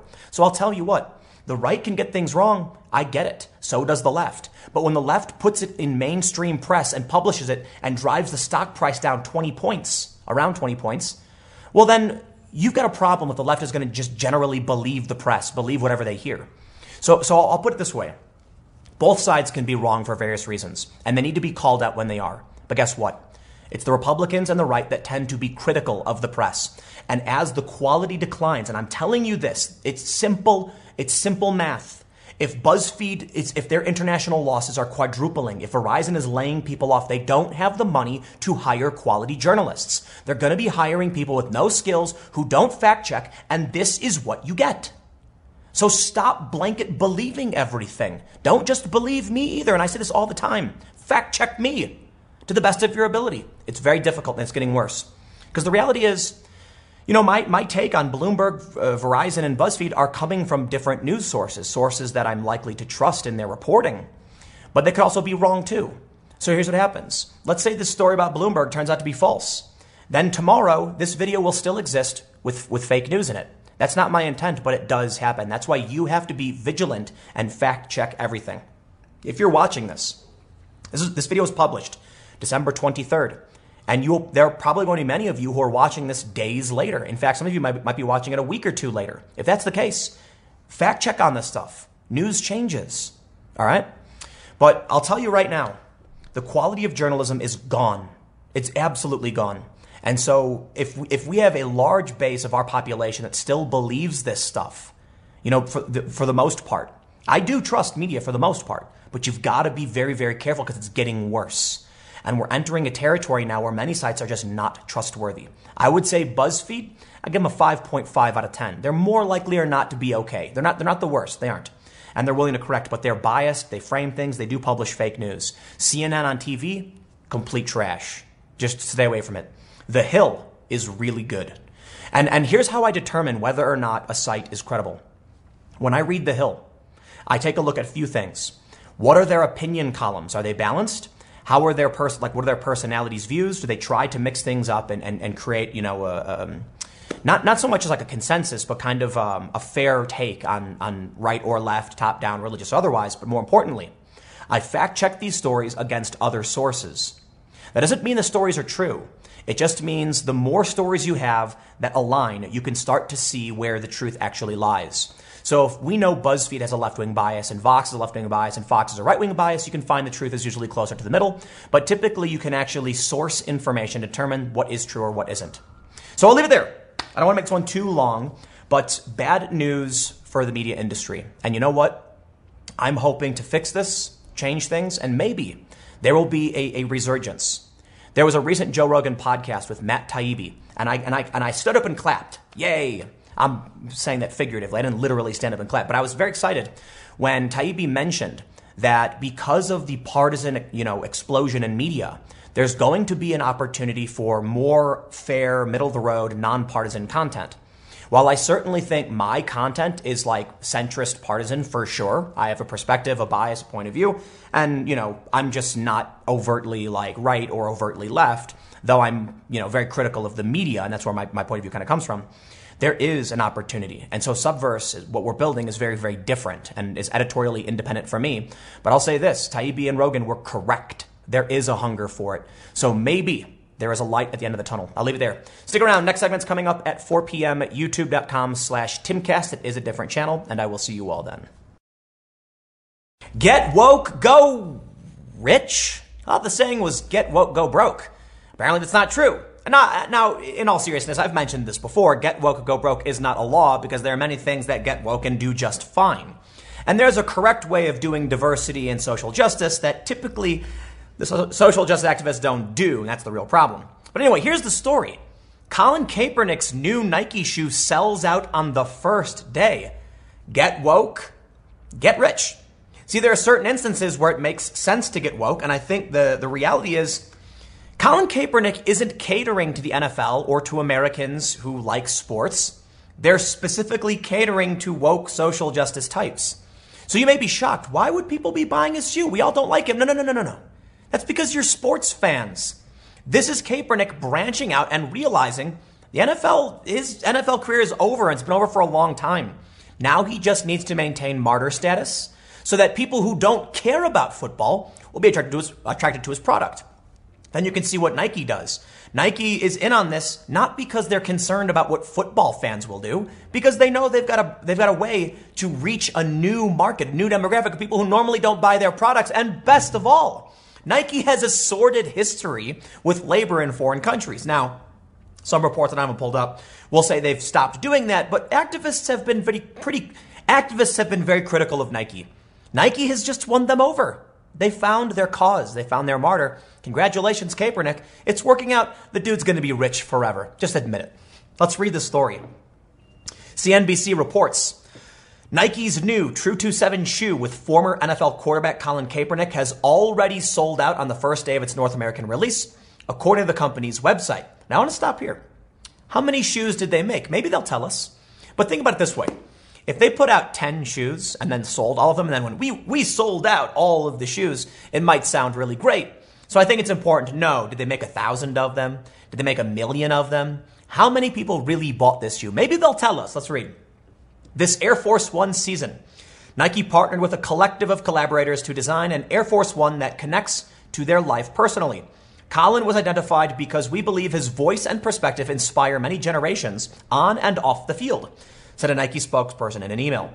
The $110 black and white shoe sports an embroidered portrait of Kaepernick on the heel tab, reflective swoosh, and his personal logo on the tongue. The successful release suggests that Nike's ties to the controversial athlete has paid off so far, despite the NFL's tumultuous relationship with the former San Francisco 49er. Earlier this year, Nike nixed the release of its Betsy Ross American flag shoe after Kaepernick reportedly criticized the shoe for being offensive. You know what? How insane. Here we are, entering 2020 amid absolute psychosis. They canceled the shoe with the Betsy Ross flag because he claimed it was representing slavery and white supremacy, which is just nuts. It's not true. He made it up. I really don't like this guy. The shoes were to be released in advance of 4th of July. That's right. You can't make a 4th of July shoe, but they'll make a Kaepernick shoe and they will sell it out. They say in September 2018, Nike included Kaepernick as the face of Nike's 30th anniversary Just Do It campaign. A boycott Nike hashtag soon trended on Twitter, and Nike shares took as much as a 3% hit when the campaign was announced. But online sales surged after the ad's release. And the commercial was also met with critical acclaim, winning Nike an Emmy for Outstanding Commercial for the first time since 2002. But Emmys are editorial, okay? Let me just tell you something. You want to win an Emmy? You pay, essentially, to submit yourself, and if the editorial committee decides they want to give you an award, congratulations. So if you cater to the sensibilities of woke outrage, then yeah, they're going to give you an award, like I care. Kaepernick first garnered national spotlight, yada yada, we get it, took a knee. Shares of Nike were a little changed Monday. Trading around 100-day midday, its shares were up. Yeah. Okay, here's the question that didn't get answered. How many shoes did they actually make? I'd be willing to bet it's a small number. But you know what? Take your good press. I don't know what the amount they're going to put out is, but I want to show you something. Check out this op-ed from AZ Central. They say, actually, let me see if I can fix the size on this one. Roger Goodell says NFL has moved on from Kaepernick. They ask, what if blacks move on from the NFL? Opinion. NFL commissioner escalated battle over police brutality by focusing on the wrong thing. He has to change his response for this to get better. I think what we're seeing here is that people in the NFL know, they know absolutely that Kaepernick, first of all, you guys know that he did that show where he threw some passes. What is it called? It was like a scouting thing. He was going to do this training session with the NFL, but they wouldn't let him have cameras. And so he said, I'll do my own. The scouts said he was average. So why deal with the heat? If he was one of the best football players in the world, maybe they'd be like, all right, it's worth taking flack over. No, the reality is, and I think we should all recognize this, The NFL has moved on from him. They don't care anymore, and most of the fans likely don't care either. This outrage and this support we're seeing, it's one-sided. I'd be willing to bet most NFL players probably don't even care anymore. They're probably like, oh yeah, that guy, I wonder what he's up to. Whatever, don't care. He's not relevant to the game anymore. But here's what they have to maintain. They have to maintain an image that he's doing well. So here you can see his shoe sells out. But they don't tell you how many shoes they actually made. You know, they make 100 shoes and sell them all out. It's not a big deal. They made 1 million and sold them out, sure. But the fact is, it's literally just a social justice brand. Okay, that shoe, I'll tell you this. If you're somebody who likes football and plays football and you bought that shoe, prove me wrong. Comment and tell me that's the case. So let's see what Greg Moore has to say, because he's angry that people, the NFL commissioner says the league has moved on from Colin Kaepernick. He says, to recap the conflict, Kaepernick became the leader of an anti-police brutality movement when he listened to the advice of a Green Beret and respectfully kneeled during the national anthem. It was a peaceful protest to the very violent deaths of unarmed black men that sparked riots and protests around the nation. Now I'm going to stop here. You know what the problem with Kaepernick and what he did was? It's a product of algorithmic manipulation. Is there an increase in police brutality and violence in the United States? Honestly, I'm not 100% sure. But what I can tell you is for sure is that there are certain websites that make their money specifically pushing police brutality videos because injustice and woke outrage makes money. What ends up happening is that people like Kaepernick and other people of the woke left end up being inundated on Facebook with all of these videos, and they think it won't stop. Why are there so many instances?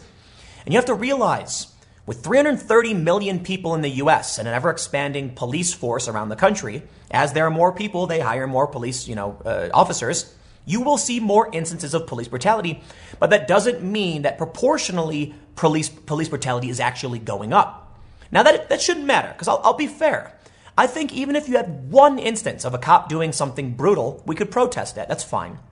But I think it's also important to point out the reason why someone like Kaepernick would protest and kneel in the first place is due to being inundated with, it's what I call the scaling problem, okay? And for those of you who watch all of my content, you've heard me say it, but I'll explain it very simply. If you have 100 cops and one commits an act of brutality, then people are going to be like, look, we get it. It was one cop. It's bad, and we'll prosecute. What happens if you have 100 million police in the country, and then you have the same percentage, 1 million?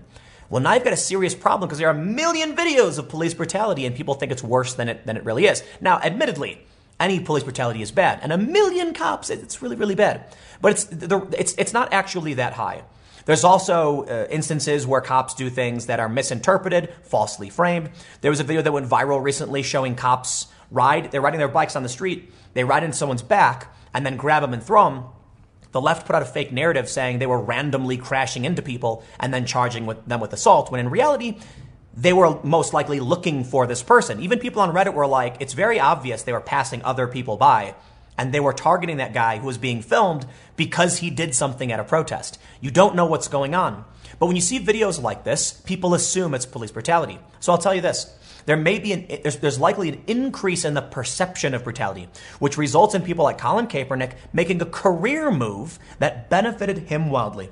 Because I will tell you this, as an average quarterback, and I'm not a big football person. I can't tell you how it all works. I barely know anybody who actually plays. I can't even name many of the athletes. But I will tell you this, regardless of what sport you play, average doesn't last long. Look, I've been skateboarding my whole life, and I'll tell you this, there are a lot of skateboarders who were average, who are like average pros, and you don't hear their names anymore because now they're in their 30s, and they're not competing with 19-year-olds. In skateboarding, 19 is the best age. I think football is a little bit older than that because you get a little bit more muscle mass. I have no idea. The point is, Colin Kaepernick knows a football career is not going to last a long time. So he's pushing a social justice brand. They're only pretending it's about football, all right? When they sell these shoes, I'd be willing to bet, and I could be wrong, I'd be willing to bet that the people who are buying these shoes are activists who believe in the social justice issues that he's pushing. I also believe that those narratives are being amplified by algorithmic manipulation, companies like BuzzFeed and the Huffington Post, and so it creates a market. Colin Kaepernick, Roger Goodell, they moved on from him. He's not going to play football anymore. But he is going to be a social justice martyr, talking about white supremacy and privilege and how, he was ousted from football for daring to stand up for what he believed in, even though the problem isn't nearly as bad as he probably says it is. But again, I will be fair, okay? If you see one instance of brutality, you want to protest it, I can respect that. But what I don't respect is the manipulation of real issues and problems of brutality in an effort to sell a product and make money. Because this dude, Colin Kaepernick, is likely getting very, very rich off of everything that's happened all around. I'm not going to pretend like I know how much money he's making, but you get the point. Anyway, let it be said, okay? To all the get woke, go broke people, I know it's fun to say, but check it out. Colin Kaepernick's new Nike shoe sells out on the first day. Get woke, get rich. Again, we don't know how many shoes were made, were pressed, printed, whatever you want to call it. Maybe it was very few, but I think it was probably a decent amount. And he's still getting press, and he's still benefiting from it. So whether or not he's actually going to be rich off the shoe, it's still a net gain. Get woke seriously helped the career of Colin Kaepernick, who was an average quarterback who would have probably been out, at a certain point, but now his career will last forever because he got woke. Keep that in mind. Stick around. I got a couple more segments coming up in a few minutes, and I will see you all shortly. Following up on an article I used in my main segment, I wanted to highlight how even leftists are starting to acknowledge, you know what? The economy is too good and it's actually causing problems for Democrats. Yes, you heard me say it. A good economy is bad news for Democrats. Now you may think that seems strange. No, let's be honest. If you're watching my videos, you know exactly why that's bad news for Democrats, because when it comes to politics, it's not about whether or not the country is doing well. It's whether or not the political faction can win in the end. And if Donald Trump is doing right by the economy, then he can say all the nasty words in the world and people are still going to vote for him. The Democrats can pretend to play nice. They don't, but they can pretend. And if the economy is good, who's going to vote for him? So what do? They've tried pretending the economy was bad. They've tried lying. There was even a story, I think it was from Vox as well. I think it was actually Matt Iglesias who wrote this article, where he said something to the effect of, most people believe they did not get a tax break, which is a messaging victory for progressives, because in reality, they did. So you go fact check me on this one, but basically, the middle class got a tax cut. It's a fact. Trump gave everybody a tax cut. And progressives had tried convincing everybody they didn't because they want to win. To me, that's freaky. But now they have no choice. The economy is too good. You can't lie anymore. These regular people in the middle of the country are seeing their paychecks. I've talked to like minimum wage employees who are telling me about how raises are coming through. Well, I was told by one person that because of the tax cuts, the company started giving raises to everybody. And I'm like, I thought trickle down didn't work. Now, for the most part, I don't think it does. I got to be honest. I think a lot of the tax breaks will get put in an account and some kind of investment. But some of it does come down. So I can't argue with somebody who works a minimum wage job and says, once Trump pushed the corporate tax cuts through, I got a raise. They're happy about it. What do you want me to say? You want me to tell them, no, you should be mad. Let's read what they say. Matt Iglesias of Vox writes, President Donald Trump, with his typical flair for saying things that aren't true, has proclaimed we're living through the greatest economy in our nation's history. Full stop. What do you mean not true? How do you define greatest? It's an opinion. It's the weirdest thing. They're saying Trump's lying about the greatest economy. Do you know this is the longest economic expansion in U.S. history? I think it's fair to say that could qualify as the greatest economy in U.S. history, right? But they say it's a lie. Now, look, I think if we're going to be fair and aggregate all of the data, it's fair to say we're in one of the best, not necessarily the greatest, but come on, man. Greatest is an opinion. How is an opinion not true? It's just so ridiculous. Some people could argue that a recession is a great economy for its corrective measures. It's just an opinion. He says it isn't, but something can in fact be quite good even without being the best ever. The unemployment rate is 3.5%. The stock market is at an all-time high. The poverty rate is falling. Employers have started showing refreshing willingness to hire people with criminal records because there just aren't that many conventionally qualified people left to hire. But I thought they needed the illegal immigrants because Americans didn't want to do these jobs. No, the fact is it's not true. Even convicted criminals who people normally don't want to hire are getting jobs because the market needs to hire people. I don't know what Trump did, but when Vox comes out and says, y'all, Trump is doing this, yikes, that's bad news for the Democrats, isn't it? That's good news for American workers and probably good news for Trump's reelection campaign. It also poses the question of what exactly Democrats should say about an improving economic situation. They need to find a way to make the case for change, but also to connect with the sentiments being experienced by voters. At Thursday's debate, there seemed to be a firm consensus among the candidates that the right path is simply to deny that the economy really is performing all that strongly. The wealthy, very wealthy, are growing. Ordinary people are not growing, said former Vice President Joe Biden, probably the least radical candidate in the field. They are not happy with where they are, and that's why we must change the presidency now. This might work. Certainly, Trump massively overstated problems with the economy in 2016, making up wildly inflated unemployment numbers and won the election. But legitimately, most indicators really are looking good these days. And that's not just superficial ones that mask hideous problems beneath the surface. Let me reiterate for all of you. Vox is saying that the Democratic strategy is to deny the fact the economy is doing well. So here's where I find myself in an interesting position. There's a funny story in the New York Mag. Tulsi Gabbard and the return of the anti-Trump left. Yes, they go on to smear people from The Hill for some reason and never make the cut. And I'm a bit let down. As a big fan of Tulsi Gabbard and moderate leftist, don't I get to be an anti-Trump left? Look, the reality is Trump has a slew of character defects, to put it lightly. But the economy is doing really, really well, and you can't deny it. And so I want you to go to one of these, poor people in the middle of the country and say, I don't care what you want, or lie to them, and then tell them you want to elect someone who's talking about giving healthcare to non-citizens. They're going to look at you like you're nuts. So if we really want to be sane, rational individuals who can actually win on principle and shape the country the way we want to, the way that, in opposition to Donald Trump's cultural values, you don't do it by lying. You do it by saying, gotta be honest, Trump was right by the economy, and he's helped a lot of people. What can we do from there to be better? Well, the Democrats' strategy is apparently just lie. It's not going to work in today's day and age. People have the internet. People can watch videos from people like me, where I'm going to tell you, yeah, Trump, character defects. We get it. Do we really care? Look, I don't like the way that Trump talks. I don't like the way he behaves. And you'll find that from most people, even his own voters. But how will you deny what he's done for the American people? You can't do it, even if you hate him. So when the Democrats come out and lie and say things like the economy's just not doing well, only for the wealthy, and you've got middle-class people looking at their paychecks and their pay raises saying, y'all are lying to me. And even the people who aren't seeing raises are seeing in the news all day, every day, the economy's doing well. They're like, you're lying to me. So this is what we get. We get these smear pieces. So I'll tell you this, man. The left is finally starting to admit it. You can't run from it. You can hate and scream and kick and yell all you want, but the economy is doing great and people love it. But they're still going to write these weird smear pieces that show us one important fact. The Republicans are unified and the left is fractured to bits. Now they want to say Tulsi Gabbard and the return of the anti-Trump left. And I love how they smear people like me and other leftists who like Bernie or like Tulsi because we exist. We just think your lying doesn't make sense. We just think you're not going to win by being duplicitous and deceitful. We need to recognize that people in this country are trying to make their lives better, and they're not as concerned about the nasty words of the orange man. Sorry.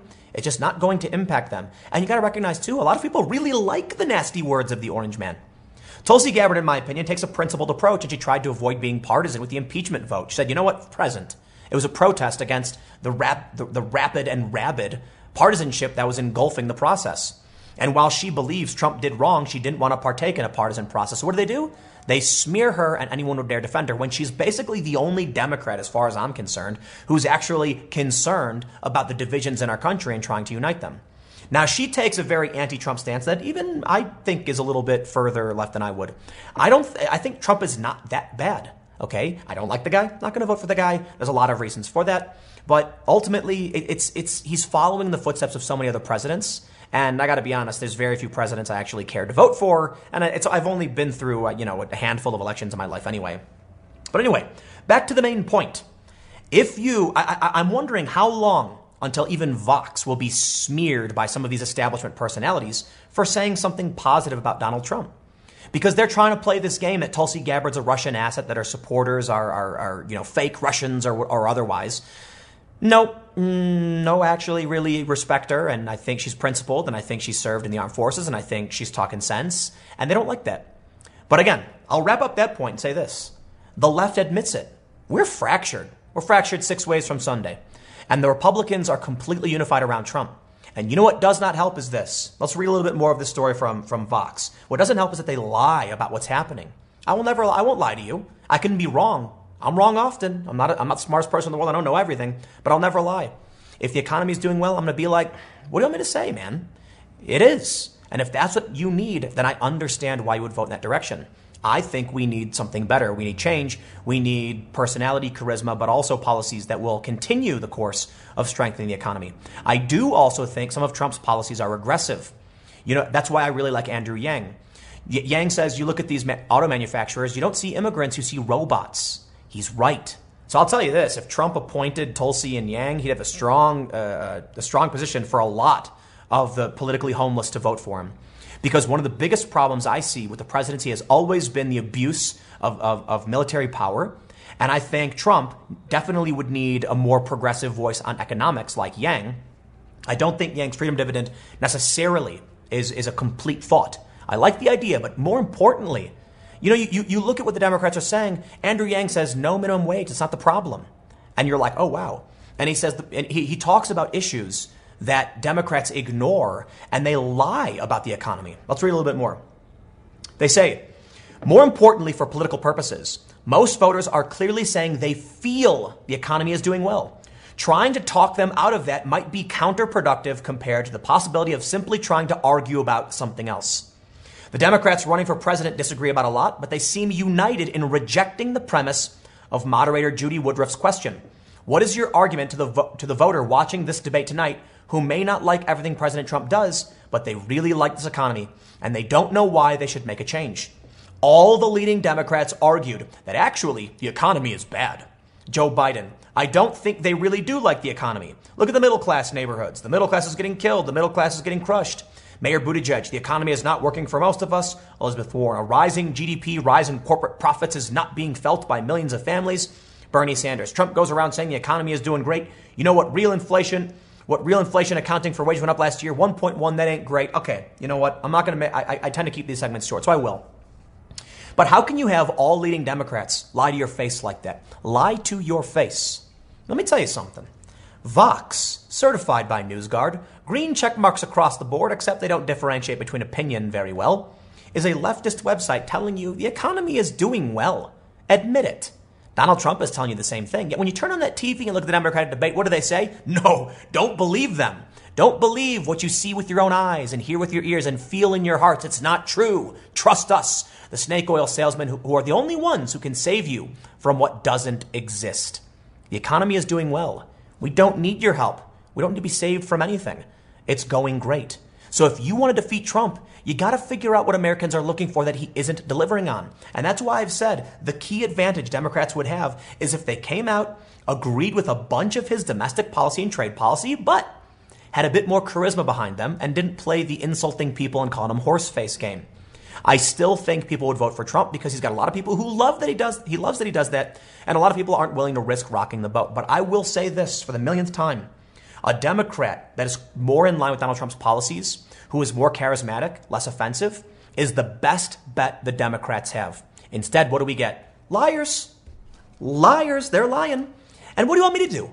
What do you want me? You want me to come out and lie to you too, just for the sake of appearing not like I'm on the left? Oh, let me try and convince everyone I actually believe in left-wing policies by lying about the economy. No.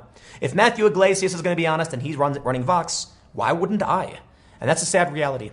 The Democrats have no problem going up on stage and lying to your faces. So I don't see them winning because people aren't falling for it anymore. They're seeing their wages. They're seeing their tax breaks. I get it. Trump does a lot of things that are bad. You want to talk about foreign policy, man? I will go all day and night, all the time. I do it all the time. Trump has followed in the footsteps in a lot of ways of his predecessors in doing things that I find absolutely abhorrent and disgusting. And I think the guy's got attitude problems. The economy is doing really, really well, though. And so there are a lot of people in this country, they don't care about foreign policy in the same way I do. They're going to vote for him. You want to win those people over? Stop lying to them, for one. But I'll leave it there. Stick around. I got one more segment coming up for you in a few minutes, and I will see you all shortly. In my main segment today over at youtube.com/Timcast, I talked about how immigration is a serious problem for Republicans. That's just a fact. I'm not saying you should be pro or anti-immigrant, but there are still a lot of signs the Democrats are seriously in trouble as well, and that's why the immigration battle is so important to them.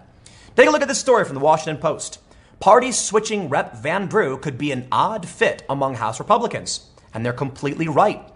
Democrat Jeff Van Drew from New Jersey's 2nd District switched to the Republican Party with a handshake and an endorsement from President Donald Trump. That's probably going to get him a big boost. But here's the thing. Van Drew voted in line with Nancy Pelosi nearly the entire time. He voted against the president. He is a Democrat. He talks about left-wing. He's got the same left-wing social justice talking points. Not the craziest, but he's a moderate. Now, here's the thing. This is actually really, really bad news for the Democrats. They say he's an odd fit, but I think you need to recognize with Trump's endorsement, the Republicans are embracing a broader Republican Party and bringing in other voices defecting from the Democrats. That means the Democrats are polarizing. Now, for now, the Democrats are kind of breaking apart. The Republicans are unified. But what happens when these defecting Democrats join the Republicans, making their base even bigger? It's entirely possible that over time, the more extreme, outraged, deceitful left gets wiped out. Now, in my previous segment, I talked about how the Democrats are lying about the economy, trying to convince you it's bad when it's really good. And even Vox.com is now accepting, yeah, the economy under Trump is good. So what happens when Republicans, the president, the leader of the party who's got like 90% approval among Republicans says, I endorse this guy. I am behind him. Republicans are going to vote for him. Republicans are going to vote for somebody who agrees with Nancy Pelosi? How long until all the cards fall down and all that's left of the Democratic Party are fringe leftists that nobody wants to vote for? And the Republican Party becomes a supermajority. That's the sign we're seeing here. It doesn't mean it's going to happen. But when you get somebody who's willing to support Nancy Pelosi nearly like walk in lockstep, nearly completely, now joining the Republican Party, we're looking at a potential, I'm not saying it's greater than chance. I'm just saying this is a sign. We could be looking at a Republican supermajority where the Republican ropes in even old school Democrats who don't want to have anything to do with the fringe far left. Let's read a little bit about this story from the Washington Post. They say, announcing a switch of parties Thursday, Rep. Van Drew sat next to President Trump in the Oval Office and professed his undying support. Meanwhile, Van Drew's voting record in the House painted a different picture. Loyalty to Speaker Nancy Pelosi's policy agenda. Let me also say something. If you've just lost somebody who was walking in lockstep with Pelosi, you are seriously screwing up. How do you get somebody who's going to walk in lockstep with Pelosi and then flip and give their undying support to Donald Trump? You got to be making some really big mistakes here. Aside from votes against Trump's impeachment, the freshman member of Congress had been a loyal vote for key Democratic bills in 2019, highlighting the odd fit he might be in an increasingly conservative House Republican conference and the potentially tough path he might face at next year's GOP primary. No, you know what may be happening? A grand correction. You see, Fox News hired Democrat Donna Brazile. Fox News hosted a town hall for Bernie Sanders. Fox News routinely criticizes Trump, and Judge Napolitano said there is, I don't want to misquote him, but I think he's gone on to say, there's grounds for impeachment here. That's Fox News, and Trump's criticized them. Perhaps what we're seeing is that moderate, politically homeless individuals, Bernie or bust, and even moderate Democrats are saying they don't fit with the Democrats anymore, and they're joining the Republicans. So you know what might actually happen? If the Democrats don't course correct and recognize they're ceding ground to Republicans, that segment I did earlier about immigration might not matter at all. If the Republicans actually start winning over the overwhelming majority of Americans, then immigration is completely irrelevant, and the Democrats become a weird fringe party of left-wing identity politics. And then they're nothing. Republicans win a supermajority in the House and the Senate. They control the executive branch. They stack the courts, and they are. It's possible. Many people are predicting a massive Republican sweep in 2020. That they're going to win the House, the Senate, just control everything all over again. And you know what that means? It means the Democrats need to learn the orange man bad narrative is not working, and they need to shift back to the center. They can't because of woke outrage, because of the press, because of the Twitterati targeting them for making mean jokes. Now, I'll throw back to my segment earlier today. Ricky Gervais, Dave Chappelle, Joe Rogan, these comedians are really going to be the saving grace for the left. But if the left can finally push out this insane, outraged faction, they might actually survive. Otherwise, the Republicans are just going to be too strong. Let's read a little bit more. They say, among the legislation Van Drew supported this year were measures blocking Trump from withdrawing from the Paris Climate Agreement, opposing Trump's ban on transgender military members, opposing Trump's effort to undo the Affordable Care Act in the courts, and overruling Trump's efforts to rein in the Consumer Financial Protection Bureau. Van Drew also opposed Trump's withdrawal of U.S. troops from Syria, condemned Trump's racist comments against minority congresswomen, and twice voted to overturn Trump's emergency declaration to build the border wall. And you've pushed him into Trump's hands. Oh my, just think about this for 2 seconds. Van Drew, they are sitting here explaining to us how he is walking in lockstep with the Democrats in opposition to Trump. And because of what you did with impeachment, one of the staunchest opponents of Trump walked up to him, shook his hand, and said, "You have my undying support." Talk about epic failure. It breaks my heart. I'm sad to see Jeff Van Drew go. I want to see the Democrats survive. I want to see rational and principled opposition to the Republican Party that helps our country move forward, that improves upon the discourse, gets rid of the political divide. And you know what? It's sad the Democrats can't see it. My concern here, first, I think there's a light at the end of the tunnel. There's good news with Jeff Van Drew joining the Republicans, because perhaps he will bring a new perspective, dare I say, a diverse opinion to the Republican Party, and actually might pull the Republicans a little bit closer to the center, which in my opinion is a good thing. I would have preferred it if he helped the Democrats pull to the center, but they've pushed him out. My concern is that while he may do that for Republicans, making them move a little to the left, the Democrats might become a massive force of absolute insanity. What we may be seeing is that moderates have no place in the Democratic Party, and they attract more and more insane extremists. And then we're going to have crazy people versus, kind of center-right people who I disagree with. And then I'm sitting here just like, I don't know what you want me to do, man. I don't know what I'm supposed to do here. Look, where I sit politically, you all get it, right? I lean a little bit more left on a lot of these policies. I think we should, Trump's cutting back on immigration. I'm not a fan of that, but I recognize why he's doing it. The Republican Party is threatened due to this stuff. There's a lot of things I understand why Republicans do, and I disagree in the long run. I do. The way I put it the other day, the left likes to have this more absolutist view of welfare, like if how can someone pull themselves up by their bootstraps if they don't have bootstraps? And the Republicans are like, pull yourself up by your bootstraps. And I'm like, the left used to be like this. I'm going to give you a pair of boots, but then you got to pull yourself up. It's kind of like that saying, if you teach a man to fish, you feed him for the rest of his life. Well, what if the person doesn't have a fishing pole? You can teach him to fish with their bare hands. That might take a little while. Or I can do this. Hey, buddy, here's a fishing pole. I'm only going to give you the one.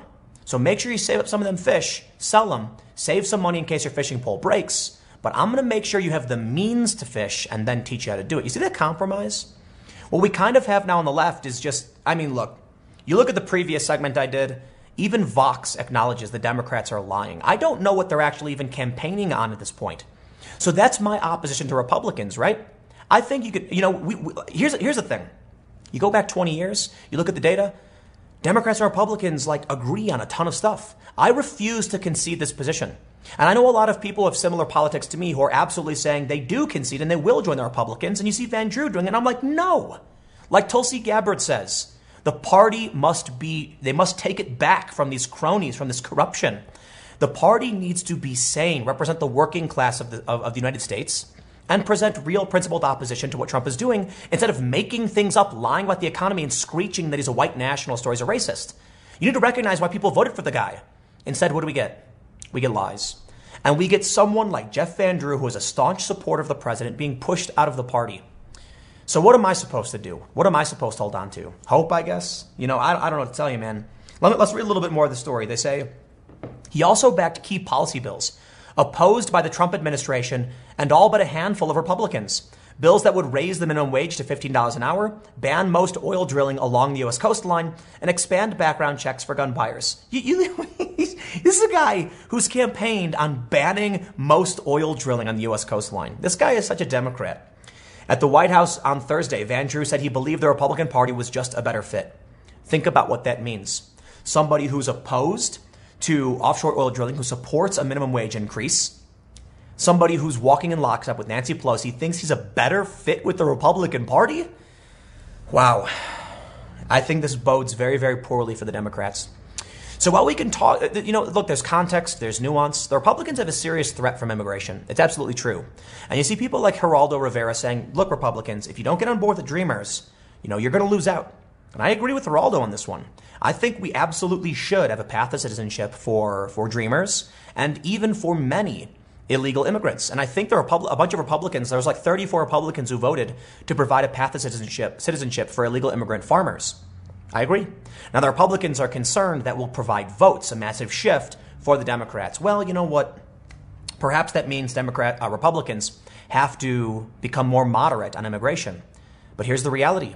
When they pull in someone like Jeff Van Drew, perhaps they will be, and they know it. There may be a bunch of staunch conservatives who are concerned about losing the Republican Party due to immigration. But it may also be the fact that the Republicans we may be witnessing a correction in this polarization. That if people like Van Drew join the Republican Party, he's not the only one who's defected. At least at the federal level, he's the biggest. If the Democrats keep becoming more and more extreme, they'll lose immigrants too. And they'll eventually start falling apart. Republicans will take over. If the Democrats don't pay attention, the Republicans might not change due to Van Drew. They might say, no, Van Drew, you fall in line with us or else. And that would be really bad for everybody. But think about it this way.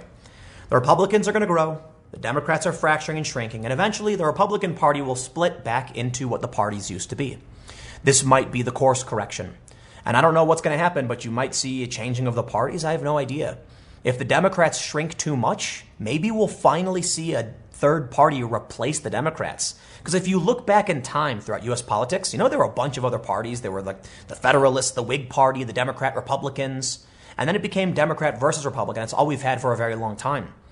Maybe the Democrats lose their moderate base. And I'll tell you this. The Democratic Party is already two parties. The progressives and moderates are very different. And now we can see the moderates joining the Republicans. So I don't know what that means. Maybe the Republicans just absorb the moderates. And then we get a supermajority of Republicans representing 70% of the country. Yeah, then immigration won't matter at all. I'll leave it there. You get the point. Jeff Van Drew. This is a bad sign for Democrats. They're losing their most ardent supporters because they're losing the plot. I'll see you all tomorrow at 10 a.m. on this channel, podcast every day at 6:30 p.m. Thanks for hanging out. I'll see you all next time.